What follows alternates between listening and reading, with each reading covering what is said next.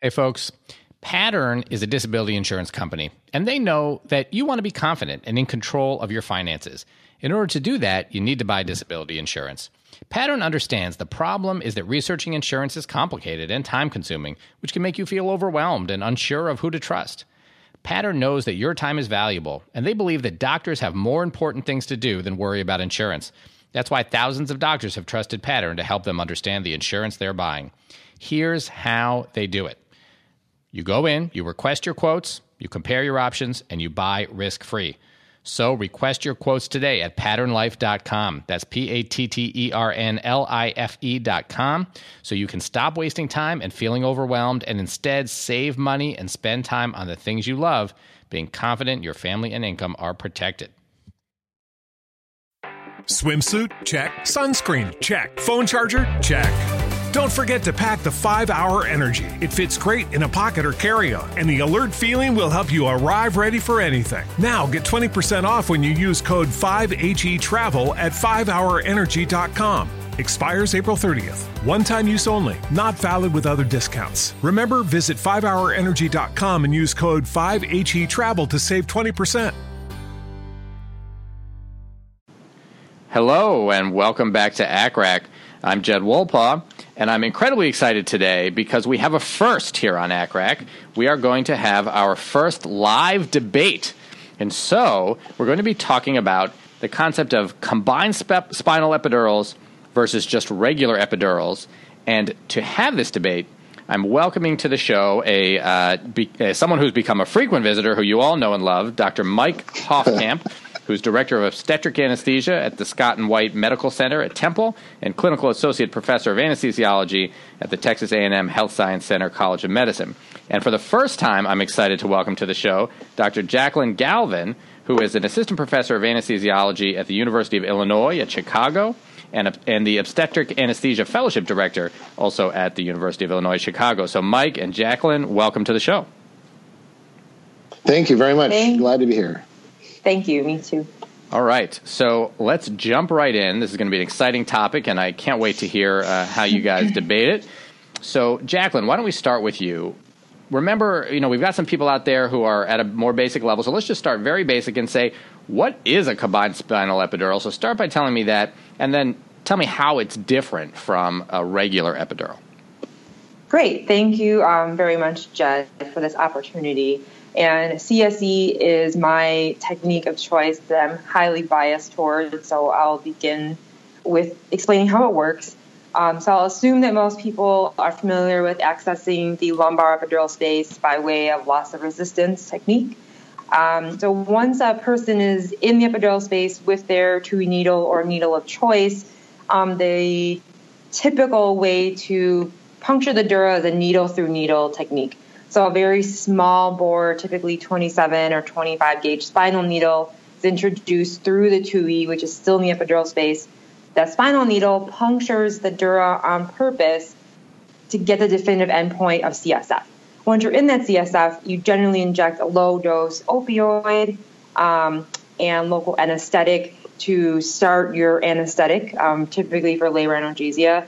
And then the spinal needle is removed. Epidural needle is threaded into the epidural space. Theoretically, your epidural needle hasn't moved, and then you can maintain analgesia or start surgical anesthesia with that catheter. So really accessing the epidural space through the spinal needle, through needle through needle technique is how it's different than a traditional epidural, which doesn't involve any puncture of the dura unless it's an accident. All right. So with this technique, you're taking your epidural TUI, you're putting it just where you would anyway for a regular epidural, but you're putting a needle through it, puncturing the dura, injecting something into the intrathecal space, and then taking that needle out and then threading your catheter through the TUI just as you would if you were doing a regular epidural. That's correct. Great. All right. So, Mike, you are on the opposing side. You're taking the side of regular epidurals are better. So how is a regular epidural better? Well, first, let me tell you about a story. So 10 years ago, this July, I was starting my CA3 year at Hopkins, and we had an elective rotation at a private community hospital in Baltimore. And I went there, and these were very slick private practitioners, and they did CSEs for all their labor analgesics, and they taught me how to do it. And I thought it was the best thing in the world. In fact, I brought it back to Hopkins when I was at the main hospital. I was at Bayview. I insisted upon doing CSEs for every single labor analgesic I had my hands on. There were some Italians that wouldn't let me do it, but most of them would. So I did this throughout my entire CA3 year until April when I was at Bayview. And I had a woman who I had done a CSE on come back with a post-dural puncture headache. It was a true post-dural puncture headache. And the only anesthetic intervention she had during hospitalization was my simple CSE. That got me thinking, maybe my CSE technique wasn't as good as I thought. And so my basic position about epidurals versus CSEs is that there are no real gains or marginal gains at best with CSEs, and there are only risks with CSEs that, in my opinion, are unnecessary. And so let's talk about no real gains. So my studies come from meta-analysis. Meta-analysis, obviously, taking lots of different studies, pulling the data, trying to make some really big, broad-based, generalized conclusions. And so the author Heason et al. Showed no differences in rates of epidural replacement, epidural top-up, or epidural vein cannulation. Simmons et al., with a Cochrane database study, which I believe is the gold standard of evidence-based medicine, showed no differences in the mobilization of labor, no differences in the need for labor augmentation, the rate of cesarean birth, the incidence of posterior puncture headache, maternal hypotension, neonatal APGAR scores, or umbilical artery pH. So there really isn't any difference when you look at the Cochrane database between epidurals and CSEs for these things. Now, there are some marginal gains of CSE. I will give you that. Heason et al. Showed a relative risk of unilateral block was decreased somewhat. The relative risk was 0.48. And so Jacqueline will talk about this a little bit later, but there you do make a hole in the dura that might facilitate spread of medicine from the epidural space to the intrathecal space that might explain the decreased incidence of unilateral block. Simmons et al. In the Cochrane database did show that the CSE was a little bit quicker for the speed of onset of analgesia. It was 2.87 minutes quicker. The need for rescue analgesia was lower. The urinary retention rate was a little bit lower. And instrument delivery with CSE was just a little bit lower. And with a CSE versus a low-dose epidural, not the standard dose epidural, but if a low-dose epidural, you're really trying to spare the motor function, there is a faster onset of effective analgesia. So I have to give the CSEs that. But the meta-analysis, the two studies I quoted, the Cochrane database one and the Heason one, that both authors, when looking at all the data, they came to the conclusion that the CSE technique does not offer any significant benefits over regular epidural. So let's talk about the dark side, I call it, of combined spinal epidurals. Let's talk about fetal bradycardia. So there was a study by a French guy named Mardirosov that showed that there was a significant increase in fetal bradycardia, and the odds ratio is 1.8.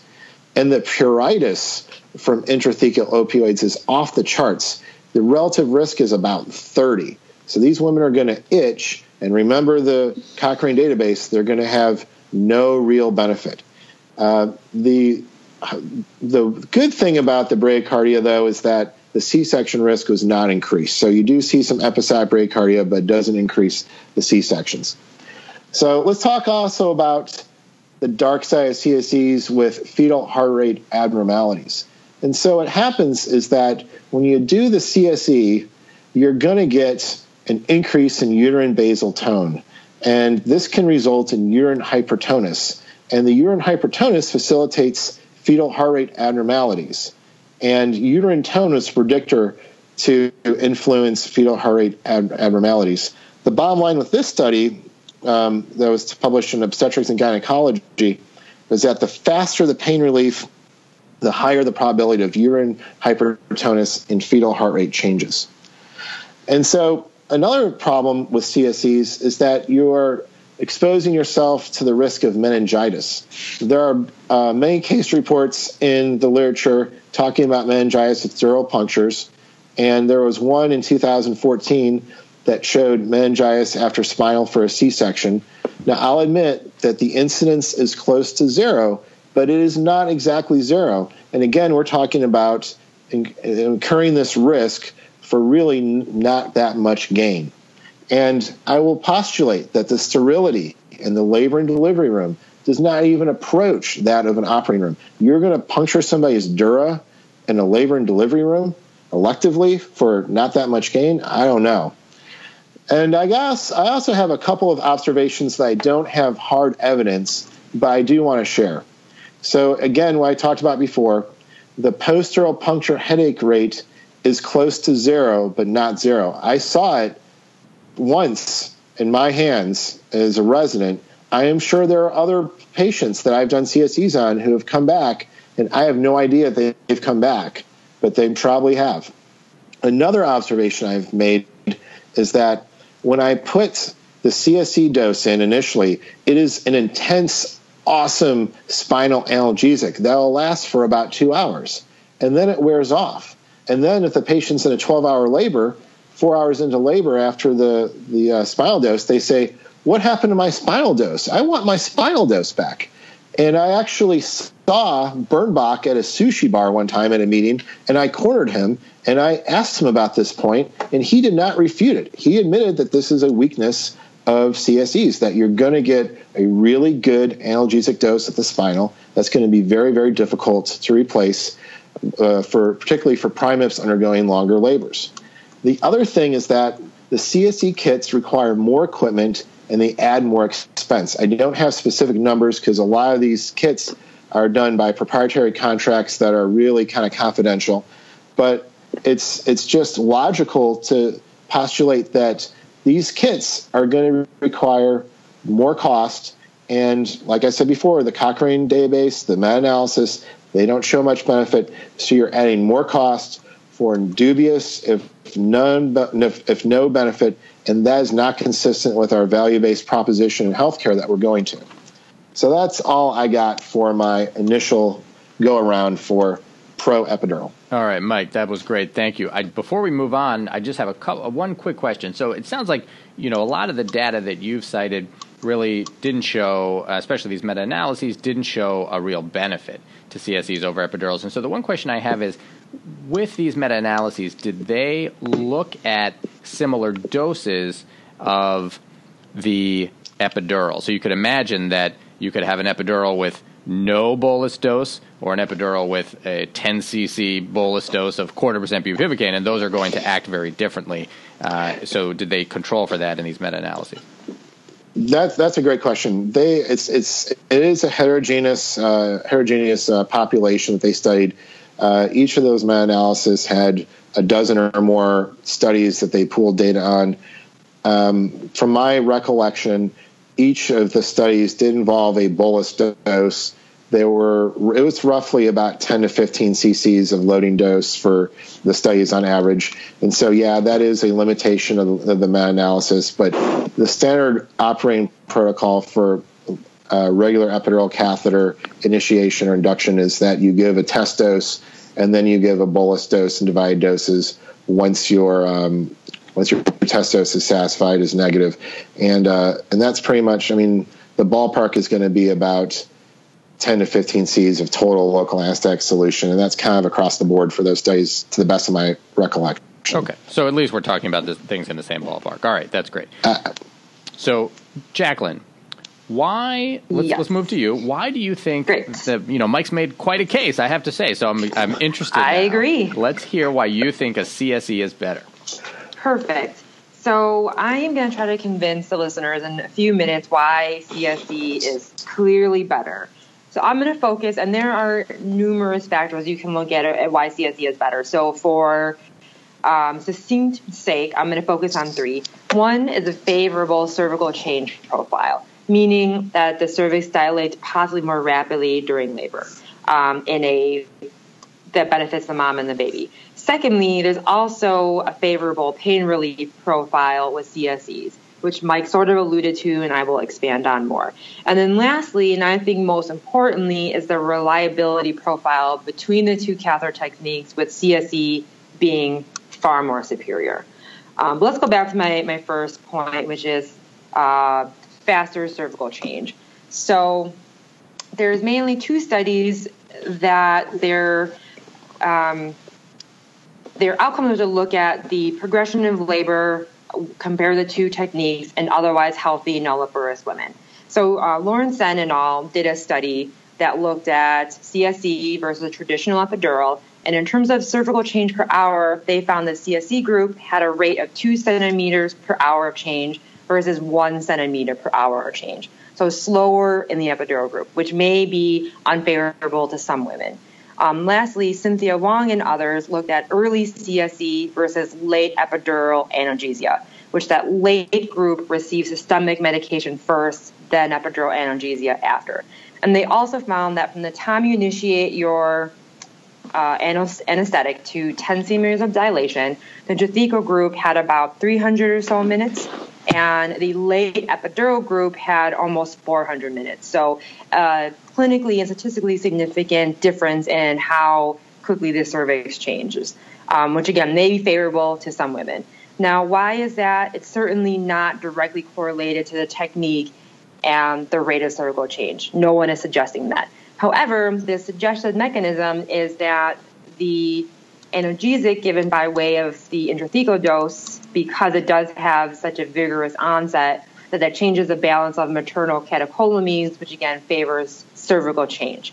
And that, again, might be favorable during the labor course. Next, let's look at pain relief profile, which I think that, again, CSE has a clear winner in this category. So 3 studies looked at things like onset and pain scores during labor.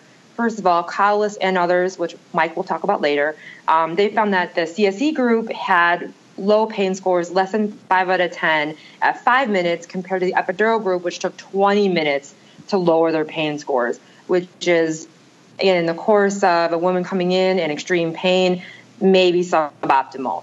Lastly, they found the vast majority of the CSE patients were satisfied with pain relief at 20 minutes, compared to about half of the epidural group. And relief of painful rectal pressure at 20 minutes was, again, much more vigorous in the CSE group than the epidural group. Gambling also did a study in a private practice setting, which, again, I think demonstrates that CSE is not just for academia. That time to complete analgesia was 10 minutes in the CSE group versus, again, 20 minutes in the epidural group. So a slower onset. And more women in the CSE group had a pain score of 0 sometime in the first stage of labor, compared to 30% in the epidural group. So overall, their conclusions were that the CSE group had better analgesic scores during the first stage. And lastly, Goodman also, again, found similar results, that there were lower visual analog scores at 10 minutes and 30 minutes with the CSE group versus the epidural group. And hopefully this mechanism is very straightforward. When you inject local anesthetic or opioid in the intrathecal space, that's going to set up right away, as Mike had said. So that contributes to the lower pain scores initially. It's also postulated that the dural hole made by the spinal needle allows for some spread of medication delivered in the epidural space to transverse that hole into the intrathecal space, allowing for a more complete analgesia profile, which may confer pain relief throughout the labor process and not just right up front. Lastly, let's look at reliability, which I think if you're going to use the CSE technique, this is by far and away the most important reason to use it. And my 4 studies I'm going to discuss briefly all suggest that CSE has a lower failure rate intrapartum than epidural, and that's going to be the main theme. So if we look at Eatman and others, which looked at 3,500 patients, found the failure rate in the CSE group to be 7.2% versus 13% in the epidural group. So about half as many catheters failed in the CSE group. Norris and others also found that the CSE group was less likely to produce a quote-unquote negative catheter. And they define a negative catheter as catheters that produce neither sensory nor an analgesic level. So it basically didn't do anything. And that, again, that happened less often in the CSE group, about half the time. And that at the time of C-section, there was a 4% failure rate in the CSE group versus 6% in the epidural group, which may not seem like a clinically significant number. However, those who practice especially high-risk obstetrics know that any catheter failure puts the mom and baby at risk. So the less catheter failures, the better.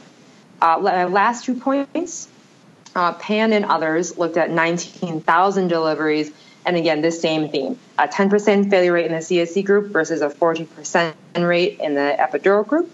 And lastly, Booth and others that just produced and published their study in Anesthesiology 2016 looked at this untested catheter theory. So practitioners that don't necessarily like CSEs find that their main concern is that during that time when the spinal dose is the main anesthetic, so the first hour to 2 hours, you don't know anything about how the catheter functions, which I will admit is a true statement. However, this study looked to debunk that and prove that that was not really necessarily significant or true. So, as we already alluded to, their overall failure rate was a 6.6 rate for the CSEs and 11.6 for the epidural group.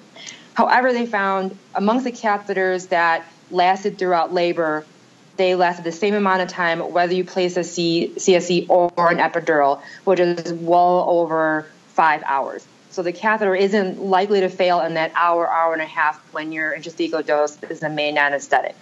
Lastly, they found if a CSE was going to fail one place for labor, it was most likely to fail right away in the first 30 to 40 minutes. And that's probably because of technical error, meaning that the technique was just not done correctly from the get-go.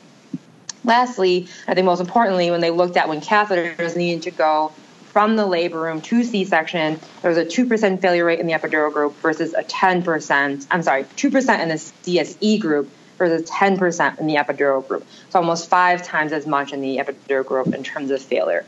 And so the people that favor CSE, like myself, and the studies all suggest that because you're getting that definitive endpoint of CSF in the spinal needle, which is through the epidural needle, that confirms 2 things. One, you're near the midline, so your catheter that is threaded and left behind is more likely to produce a bilateral symmetric level, and that the minimum your epidural needle is somewhere near the epidural space. Whereas, for example, anyone who's done an epidural in an obese parturian, for example, your loss of distance could be anywhere. So that is one of the reasons why CSE is probably continuing to show that it's a more favorable catheter in terms of reliability purposes. All right. Jacqueline, that was pretty convincing too. Mike. Thanks. Mike, I don't know. Now, you're going to have to... Good luck. Exactly, Mike. You're going to have to take a shot now. Why don't you tell us, why do you disagree with these really quite convincing points that Jacqueline has made? Oh, let me count the ways, Jed. All right, so let's talk about the progress of labor. So Jacqueline, she brought up a couple good studies, but I don't think this issue is settled by any means. Norris et al. Did a study in anesthesiology in 2001 where he looked at over 2,000 laboring women who were randomized to either get a CSE or an epidural. He found no difference in the mode of delivery or labor duration. There actually was a small difference in neonatal outcomes. The CO2 pressure was slightly higher in the CSE group, but post-hoc analysis showed that this was attributed to confounding variables. The author's conclusion after studying 2,000 patients was that either technique can safely provide effective labor analgesia. So, Jacqueline shows you a couple studies. I'll show you a couple more. Well, let's talk about pain relief profile. So the Collis study, I love the Collis study. So I was actually on call last night. We were doing a kidney transplant, and the surgeon was about my age, went to high school about the same time in the 90s, and she had these 90s music on Pandora playing. And I thought, you know what? I love the 90s. And I thought, what else is from the 90s? Oh, that's right. It's the Collis study. The Collis study is from the 90s. This study was done in 1995. And guess what? It did not use continuous epidural infusion. The physician just bolused it up by hand and did not use a PCEA. So in my opinion, yeah, you showed some results in the first 20 minutes, but it's the epidural and the CSE are going to be in place more than 20 minutes. I don't think a study from 1995 is generalizable to our practice today. Let's talk about the Gamling study. So, there's liars, there's damn liars, and there's statistics. So Jacqueline says, Gamline found all these interesting things. Well, guess what? Gamline had enough subjects to produce statistically significant results. But the clinical significance is, I call dubious at best. So let's talk about the first stage of labor. Gamline found that if you're in the first stage of labor with a CSE, your pain's going to be 1.4. If you have an epidural, it's going to be 1.9. He had enough subjects to show this p-value was less than 0.05. Does it matter? No. Second stage, the pain value for CSE was 1.7. For regular epidural, is 1.9. Does that make a difference? No. How about delivery? This was actually the same, 2.0 versus 2.0. So Gamline is showing statistically different things, but they're not clinically significant. Okay, let's talk about the Goodman study. So at 30 minutes, there was no difference in the median analog PEG scales. And after 30 minutes, there was no difference in top-ups. So sure, you can get a little bit better analgesia at 10 minutes. Are you going to risk puncturing the dura for that? I don't know. Let's talk about the EPIN study. So the EPIN study, according to Jacqueline, showed all these good things in favor of the CSE. But when you look at the overall patient satisfaction rate, it was 98% amongst both techniques. Really? You're going to call the CSE remarkably better? I don't know. Norris et al. Let's talk about that study. So if you have a negative catheter to the number needed to treat to avoid one negative catheter is approximately 100 patients. You're going to puncture 100 duras to save one negative catheter. And let's talk about the failure at cesarean delivery. The number needed to treat is 50. You're going to puncture 50 duras unnecessarily, depends how you look at it, to prevent one failure at cesarean delivery. Let's talk about the PAN study. 19,000 patients, good power. PAN also found that 98.8% of patients ultimately had adequate analgesia. So I don't know if I see a real advantage here, the CSEs. All right, let's talk about the Booth article. So I have a bigger problem with the Booth article than the rest of the articles. So this study was only at one center, and it was retrospective. This was done in a teaching hospital with novice operators. Now, Jackie's going to tell you that these novice operators are always supervised, but guess what? The supervisor is just watching the resident put the epidural in.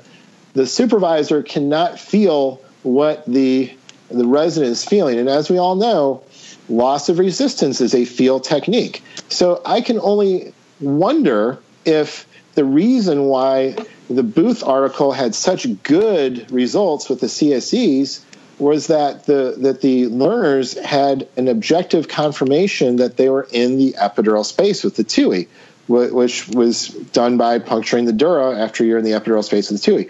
Experienced operators who know what the loss of resistance feels like, I will argue that if you're going to do this study and replicate it with attendings only, that you're going to find much different results. I would say that the CSE and epidural is going to be a lot closer.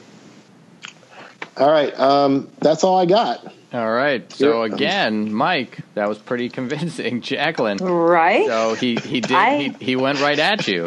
What? He sure did. I'm glad. Good. Let's hear what you've got to say. Great. I think let's talk about 1995. I'm pretty sure I was in grade school, and in fact, so his point was that their mode of anesthetic, local anesthetic delivery to the patients is not quote unquote contemporary. And naturally, the way they bolus the catheters in this 1995 study, when I was in grade school, was the physicians or whoever went around and hand bolus, which we actually know provides better spread in the epidural space on numerous cadaver and real-life human studies. And in fact, the only reason most people practice this continuous infusion, which I think Mike is trying to say is contemporary, is because that's the first pumps that were made. So people just switched to it without really investigating, was that better? And if you look at now, I would argue that even more contemporary anesthesia providers are actually providing intermittent bolusing, hence program intermittent bolus, which if you look at that head-to-head with continuous infusion offers a slight advantage, but not much better. So maybe his interpretation of Collis is not contemporary, but the way we're doing it now with programmed intermittent bolus is not really that far off from what they did. So that's my argument to that. Okay. There. Let's look at other things he suggested. So let's talk about the Booth article, which was looking at catheter reliability, like I suggested. So this article was actually included in the keynote speak at the SOAP conference just this year, which these articles are highly vetted to look at what's the most important information we have right now about the practice of obstetric anesthesia. So I think that just shows sort of the important contributions contributes to our practice. Secondly, yes, I agree with him that the operators per se were supervised residents. However, when they broke it down by resident class, the failure rate between CA1, CA2, CA3, yada, yada, was roughly the same. So it probably was the supervision by obstetric and anesthesia-trained people that contributed to the overall catheter success. So I actually would suggest that, especially in high-risk populations or even in non-high-risk populations, that it's probably the experience of obstetric anesthesia providers that ultimately contributes to patient safety, which is, again, I think the gist of catheter reliability studies. Secondly, the most important thing I want to discuss at the end here is this discussion of fetal bradycardia. Now, have I seen fetal bradycardia with CSEs? Absolutely. And I would not say that is not something that happens. However, when we look at the fetal bradycardia discussion, the study that Mike brought up, Mardrasov, so he looked at the risk of C-section due to these fetal bradycardia episodes is not the same whether you use an intrathecal dose or not. Low APGAR scores, again, not the same whether you're using intrathecal dose or not. Instrument advantage deliveries, no difference. So does non-restricting fetal heart tones occur because of intrathecal doses? Certainly, but it's probably dose and type dependent. In otherwise healthy pregnancies, it doesn't increase the risk of emergent C-section or change fetal outcomes. So in terms of its long-term clinical significance, no one really knows that. Lastly, Hatler looked at a study and also suggested or found that there was a relative risk of 1.3 of non-reassuring fetal heart tones when you use CSE technique. Great. However, what did he also mention? The overall definition of non-reassuring fetal heart tones is heterogeneous. You won't open a book and find one set of criteria. Anyone that's done enough LB has been on the floor and looked at a non-reassuring strip for hours on end, while the other patient might have one decel and she's going to the OR. So that's not defined clearly amongst even the obstetric literature itself. Secondly, the time frame that non-reassuring fetal heart tones can be detected, very nebulous. It could be 5 minutes, it could be 30 minutes, it can be an hour after. So there isn't really any time frame to associate a non-reassuring fetal heart tone strip in association to a CSE. Lastly, as we sort of touched on in these retrospective studies, that the dosing of CSEs and epidurals are so variable, very heterogeneous, so that we can't really pinpoint what it is exactly that will make a person have a non-reassuring fetal heart tone. And lastly, you really have to define for yourself as an obstetric anesthesia provider, what's the risk-benefit ratio? Are you going to put in a more reliable catheter technique and maybe risk a little bit of a potential area of non-reassuring fetal heart tones for the overall catheter reliability and have your mom be happy in 5-10 minutes? It depends. I think you have to make that decision on each and every one.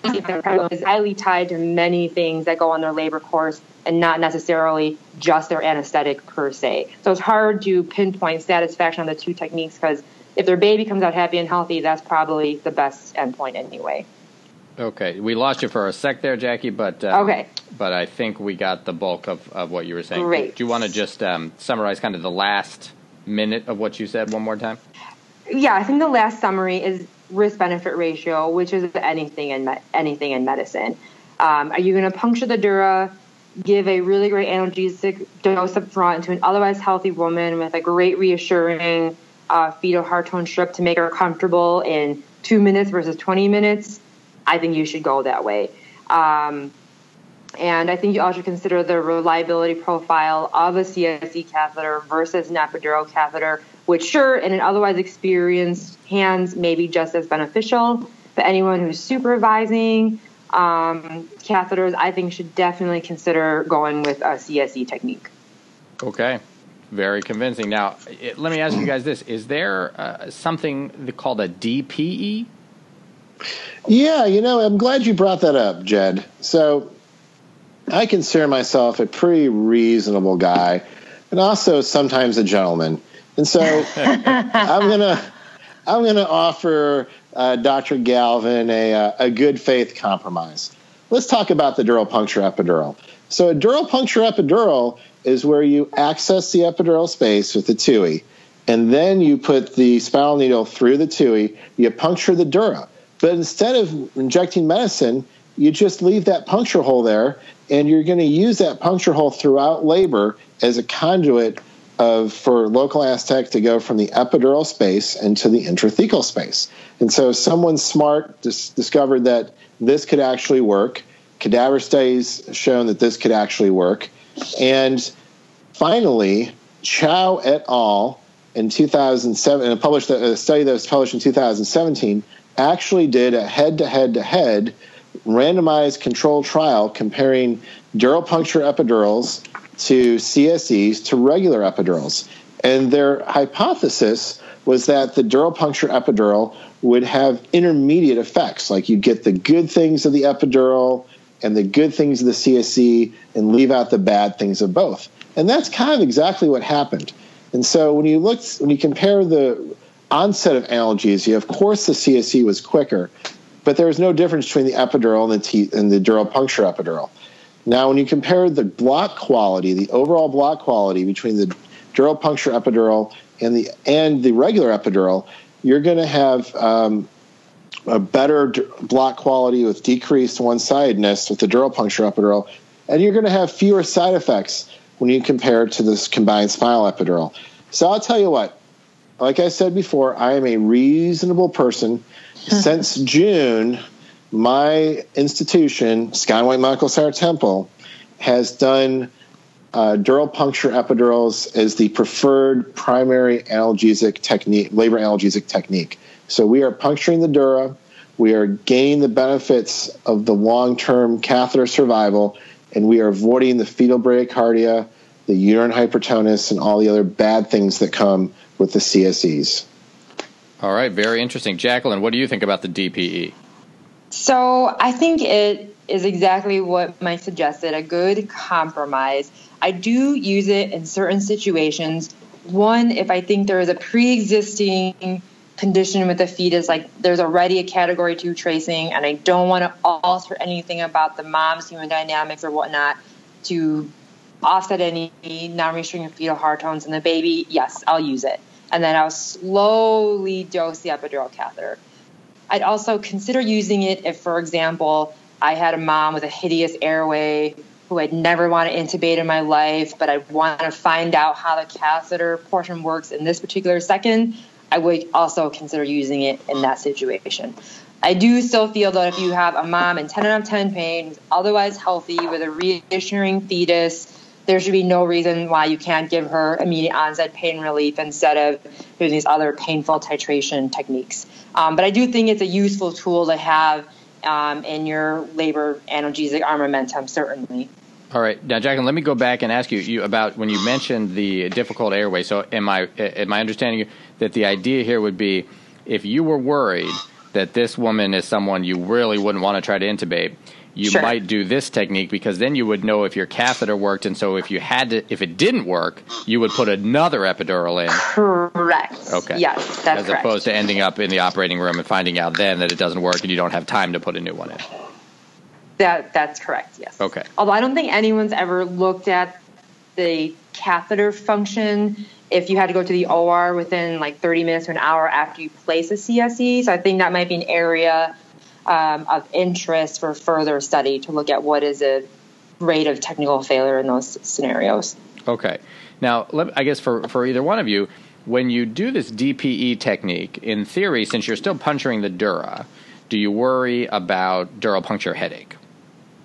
Absolutely. It's still the same risk.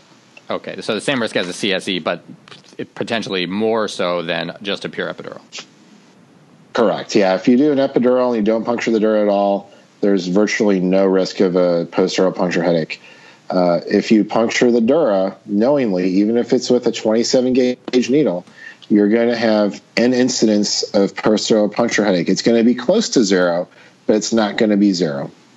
All right. And yet, Mike, for you guys, you've gone to doing this because you think this is it's a small enough risk. You still go for the benefits here. Yeah, I mean, I was pretty stubborn at first, but, when I really looked at the evidence from an objective point of view, I could kind of move the needle a little bit and puncture the dura with a small needle to gain the effects of decreased one-side blocks, increased catheter survival, and I don't get my annoying side effects of fetal bradycardia, pruritus, and the fact that the patient will get awesome analgesia for 2 hours and I can't replicate it afterwards. So, yes, so I get the best of both worlds, in my opinion, with the DPE. Great. All right. So let me ask you both a few questions. First of all, some people may be wondering, we've talked a lot about the advantage of both the CSE and the DPE in terms of some of that now epidural solution leaks into the intrathecal space. Mm-hmm. And so some people may be wondering, gee, if that's what's good, why not just put the catheter in the intrathecal space? So, why is that something that you ever do? Do you ever put an intrathecal catheter in? And is there any thought, any advantage to that? Any thought that might ever be a common technique? If you don't mind, Mike, if I go ahead. First. So I would say we have a preponderance of patients with BMIs in the 50s, 40s, 60s even, and I think almost never do we purposely do an intrathecal catheter. If it happens on accident, fine. Mm-hmm. But if it's a purposeful technique, I think you have to take into consideration the post-dural puncture headache rate, which after you puncture the 2E is almost 50-60%. So that's a lot of maternal morbidity. Okay. Secondly, you have to have a staff, particularly anesthesia staff, that understands how those catheters work, because the forgivingness of the intrathecal space is very low. So if you inadvertently dose that catheter like an epidural because you forgot to tell your colleague, that's, again, maternal and fetal morbidity right there. Mm-hmm. And then lastly, most people only thread it in maybe 3 to 5 centimeters, and depending on your catheters, if they're multi-orifice or not, your bolus and maintenance regimen, the failure rate is pretty high for catheters that have been threaded after an unintended dural puncture. So I think, we do it. So if I puncture a dural on accident, I'll thread it, but then we go through a whole algorithm of how are we going to manage breakthrough pain, how are we going to manage if we go to the OR, how are we going to manage if we have to replace. So I think you have to have all that set up to support that practice within your anesthesia group. That makes a lot of sense. Mike, what do you think? Let me add a couple points. Excellent discussion by Dr. Galvin. So historically, a couple decades ago, they were using microcatheters to do continuous spinal analgesia. And they found that people were getting permanent neurological deficits from this practice. And it was unclear whether it was due to the microcatheters itself or whether it's due to the 5% lidocaine, a very strong solution that was administered through these catheters. Most people think it was due to the concentrated lidocaine, but the catheters got blamed, and so no more microcatheters for continuous spinals. Now, the other thing is that when you get a dural puncture, whether it's intentional or unintentional, it is an off-label use to thread that epidural catheter into the intrathecal space. It's off-label because no one has spent the money to prove that these epidural catheters we use all the time for the epidural space are safe for the intrathecal space. If I were to give $10 million of my own money and give it to some center to try to prove it was safe, I could probably prove it, but no one has done it yet. So when you're doing this technique, you have to understand you're doing an off-label technique, which is permissible, but you're setting yourself up potentially for some problems. Now, I can tell you that when I was a resident at Hopkins, we were trained to sometimes, on occasion, intentionally punctured the dura so that we had continuous access to the intrathecal space so we could dose up a spinal real quick for patients who had difficult airways. Now, Dr. Galvin is right. There is some evidence out there that shows that you don't know where these catheters are going. Sometimes they go down a spinal nerve root or one side or the other, and you're not going to get as good analgesia as you like. So I think that threading catheters in the intrathecal space is far from settled as to what the best thing is to do. Okay, great. Agreed. That's a really good discussion, guys. Thank you. So I think it would be interesting, Mike, Jacqueline said that she sometimes does do either an epidural alone or a DPE, and she gave some examples, for example, when there's a particularly unreassuring airway. How about you? Do you ever do a CSE? You've told us you've gone to DPEs, but do you ever do a CSE, and if so, when? That's a great question. So I will do a CSE when I am convinced, based on the situation, that it's more likely than not that the patient will deliver during the time the spinal dose will be in effect. So if I have a rapidly progressing multip coming into my unit, like a G5 P4 who's 6 centimeters dilated, who's going to deliver the next 2 hours, absolutely, I'll do a CSE, because more likely than not, the primary anesthetic is going to be that spinal dose that I give. And if I'm wrong, I have the epidural as a backup. But barring that circumstance, I don't like doing CSEs because I don't like giving the patient something that they're going to like for the first 2 hours, and then they're going to miss the rest of the hours. Okay, fair enough.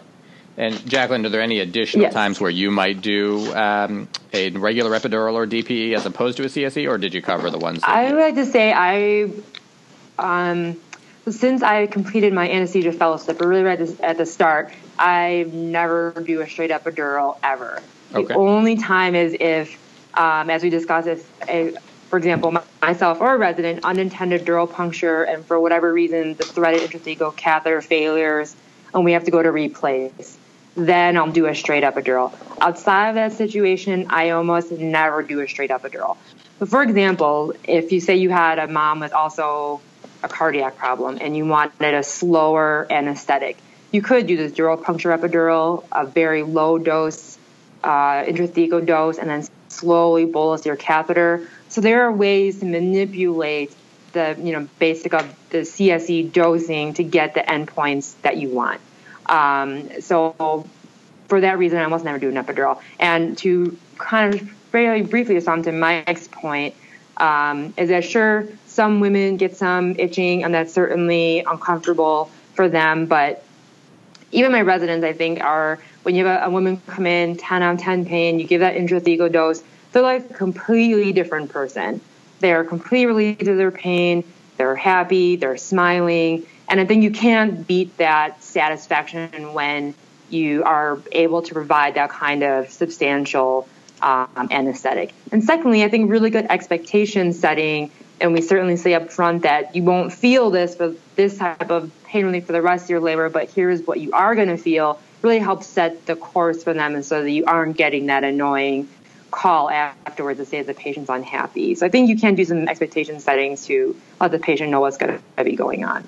Great, thank you. So I think people would love to hear, and I wonder if each of you would just take a minute and tell us what exactly do you do? And obviously it depends on the patient and the circumstance, but your usual typical approach. So Mike, when you do an epidural or a DPE, what are you doing in terms of how much are you putting in and what are you putting in on your typical patient? And Jacqueline, when you do a CSE, how much are you putting in the intrathecal space? And then what are you doing, if anything, in terms of bolusing up the epidural afterwards? Sure.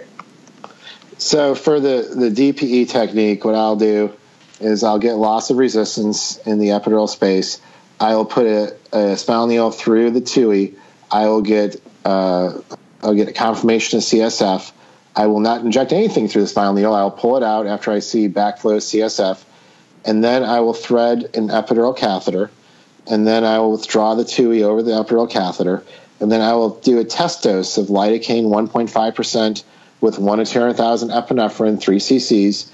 I'll wait 3 minutes to make sure I don't have a profound motor block or intense tachycardia.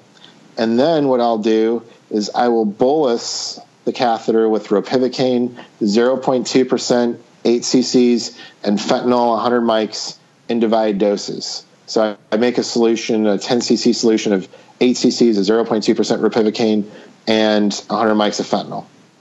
And then when you say divided doses, you give how much at a time? 5 at a time. So 2 doses. How long do you wait in between? Wait like a minute or two. And you're looking for hypotension? I'm looking for local anesthetic toxicity. Okay. And as long as you don't see that, and when you say that, you're looking for central nervous system depression? Correct. Perioral, numbness, ringing in the ears, things that would make me think that the dose that I gave was intravascular instead of epidural. And as long as you don't see that, you give the second 5. That's correct. Great. All right. Now, Jacqueline, how about you? What's your typical technique? Great. So after loss resistance, tuning the epidural space, we do a 27 gauge needle through the epidural needle, puncture the dura. We give 2 milligrams of 0.5% bupivacaine, so that's 0.4 mLs, and 15 mics of fentanyl. That's our standard intrathecal dose that our pharmacy is nice enough to dispense in aliquots, so there's no deciding on when I have to draw it up and where's it coming from. The pharmacy already gives it to us like that, which is very nice. Okay. Then once that's in, we do our standard test dose, again, because we're not expecting from the labor analgesic dose a high motor block. So we still want to make sure the catheter itself is not intrathecal. So we give our test dose. Once that's proven to be negative, then we're doing program intermittent bolus. So we set up our pump with a 0.125% bupi with 2 mics per cc of fentanyl. And then for now, our regimen is 6 mLs every hour with a PCA function as well. But we're still working on adjusting what's the optimal program intermittent bolus and dosing. Great. And when does that first bolus happen? So go ahead.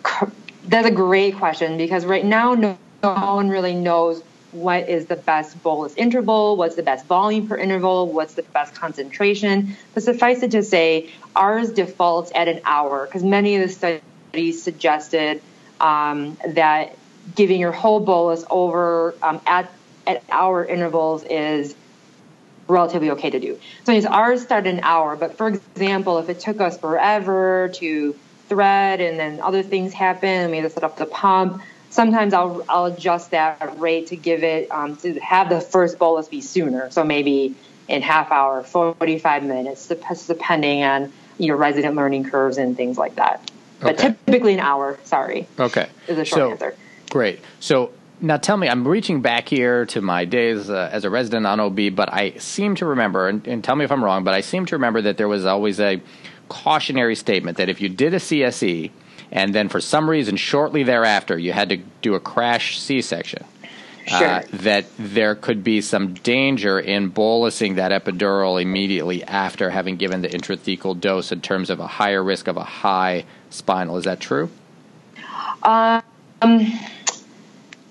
would say in my experience, not necessarily, for a number of reasons. One, that theoretically you've given just a small intrathecal low volume dose through a small 27 gauge hole. And so if you're giving your much larger concentrated volume in the epidural space, it really should not, in general, cause things like high spinal and stuff like that. And there was actually one study I'm aware of that looked at this concept. So they gave their small intrathecal dose. They gave some other solution in the epidural space to see if that made the level rise up too high or cause other maternal hemodynamic consequences. And they actually found that was not true. Or they found that was not the case. And that technique in general is called epidural volume extension, where you give something in the epidural space shortly after an intrathecal dose with the goal of raising your block. But for an analgesic block, it really shouldn't have that much effect. And the cost benefit of giving your concentrated local really quickly to get the patient in the operating room is much more of a pressing concern at the time than worrying about a high block. Okay, great. Now, and the final thing is, if you were worried about the pruritus, maybe you have someone who has had a history of it in the past, you could give in the intrathecal dose just the local, just the bupivacaine. You could. Absolutely. Yeah, that's always an option. Okay. But your typical dose, it sounds like that even comes pre-mixed from pharmacy, are those 2 cc's of 0.5%. I would highly recommend, because it minimizes, I'm sorry, I mean to cut you off, I'm sorry. No, just the 2 cc's of 0.5% plus the 50 mics of fentanyl. It's actually 2 milligrams, so it's only the whole intrathecal dose is only 0.8 mLs, so a very small amount. Sorry, that's important. Yeah. Okay, so just 2 milligrams. 2 milligrams of 0.5% BUP, which is 0.4 mLs. Got it. Okay. Plus our Oh, I think we lost Jack. Sorry. Yeah. Okay. Oh, yeah, she's back. Okay. So you were saying you give the 2 milligrams of the 0.5% bupivacaine plus how much fentanyl?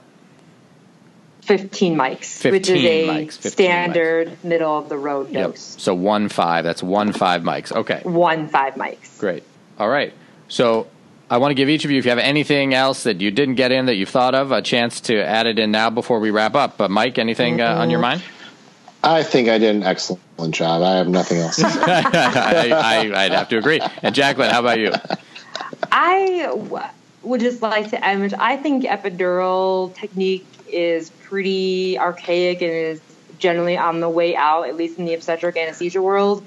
I think if you're going to puncture the dura and there's no really great reason to not give your analgesic, I think you should give it. And then I agree that dural puncture epidural is a great technique if you're worried about maternal or fetal consequences and you want to take your time and do a slightly slower technique, but the great advantage of the catheter survival data. Great. I think you both presented your case incredibly well. If I still did OB, I would be torn as to which of you I should follow. I'm not going to come down and judge, but I will say to our listeners, let us know. Write in and let us know. Do you do only CSEs? Do you do only epidurals? Do you do the DPE technique?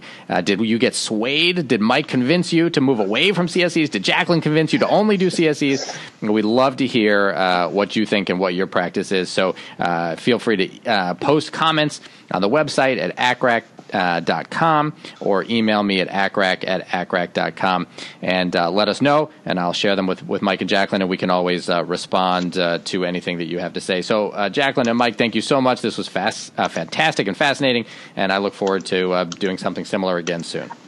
Thank you so much, Jay. I appreciate it. Thank you. All right. That was fantastic. I'm so glad we got a chance to do that. I hope we get to do more debates in the future. Listeners, let us know what you think. As I said, we really would love to hear your take on this. And, hey, let us know if you think one or the other of these guys won. Let me know who was the winner. All right. Remember, website, acrac.com, accrac.com. You can join the mailing list in the upper right-hand corner. You can get access to all the episodes. You can leave comments. It is fantastic. If you are a fan of the show and you haven't already, please consider going to iTunes, where you can leave a comment and a rating, and really helps others find the show. Also, if you appreciate what we're doing and have any interest in potentially trying to support what we do, you can go to patreon.com. That's patreon.com/ACRAC, patreon.com/ACRAC, where you can support us with even just $1 or $2. Makes a big difference and helps a lot. So consider doing that. If you don't mind it, we would really appreciate it. Thank you so much. All right. For Dr. Jacqueline Galvin and Dr. Mike Hofkamp, and of course the ACRAC podcast, I'm Jed Wolpaw. Thanks for listening. Remember, what you're doing out there every day is really important and valued. Swimsuit? Check. Sunscreen? Check. Phone charger? Check. Don't forget to pack the 5-Hour Energy. It fits great in a pocket or carry-on, and the alert feeling will help you arrive ready for anything. Now get 20% off when you use code 5HETRAVEL at 5hourenergy.com. Expires April 30th. One-time use only. Not valid with other discounts. Remember, visit 5hourenergy.com and use code 5HETRAVEL to save 20%. Everybody in your crew identifies as either Big Mac Burger, McNuggets, or McCrispy Sandwich. But you're the Filet-O-Fish Sandwich all day. That crispy fish, that savory tartar sauce, that melty cheese, that pillowy bun. Yeah, you get it. Every time. And if you love the Filet-O-Fish, right now you can catch 2 of the classics you love for just $6. Limited time only. Price and participation may vary. Cannot be combined with any other offer. Single item at regular price. Ba-da-ba-ba-ba.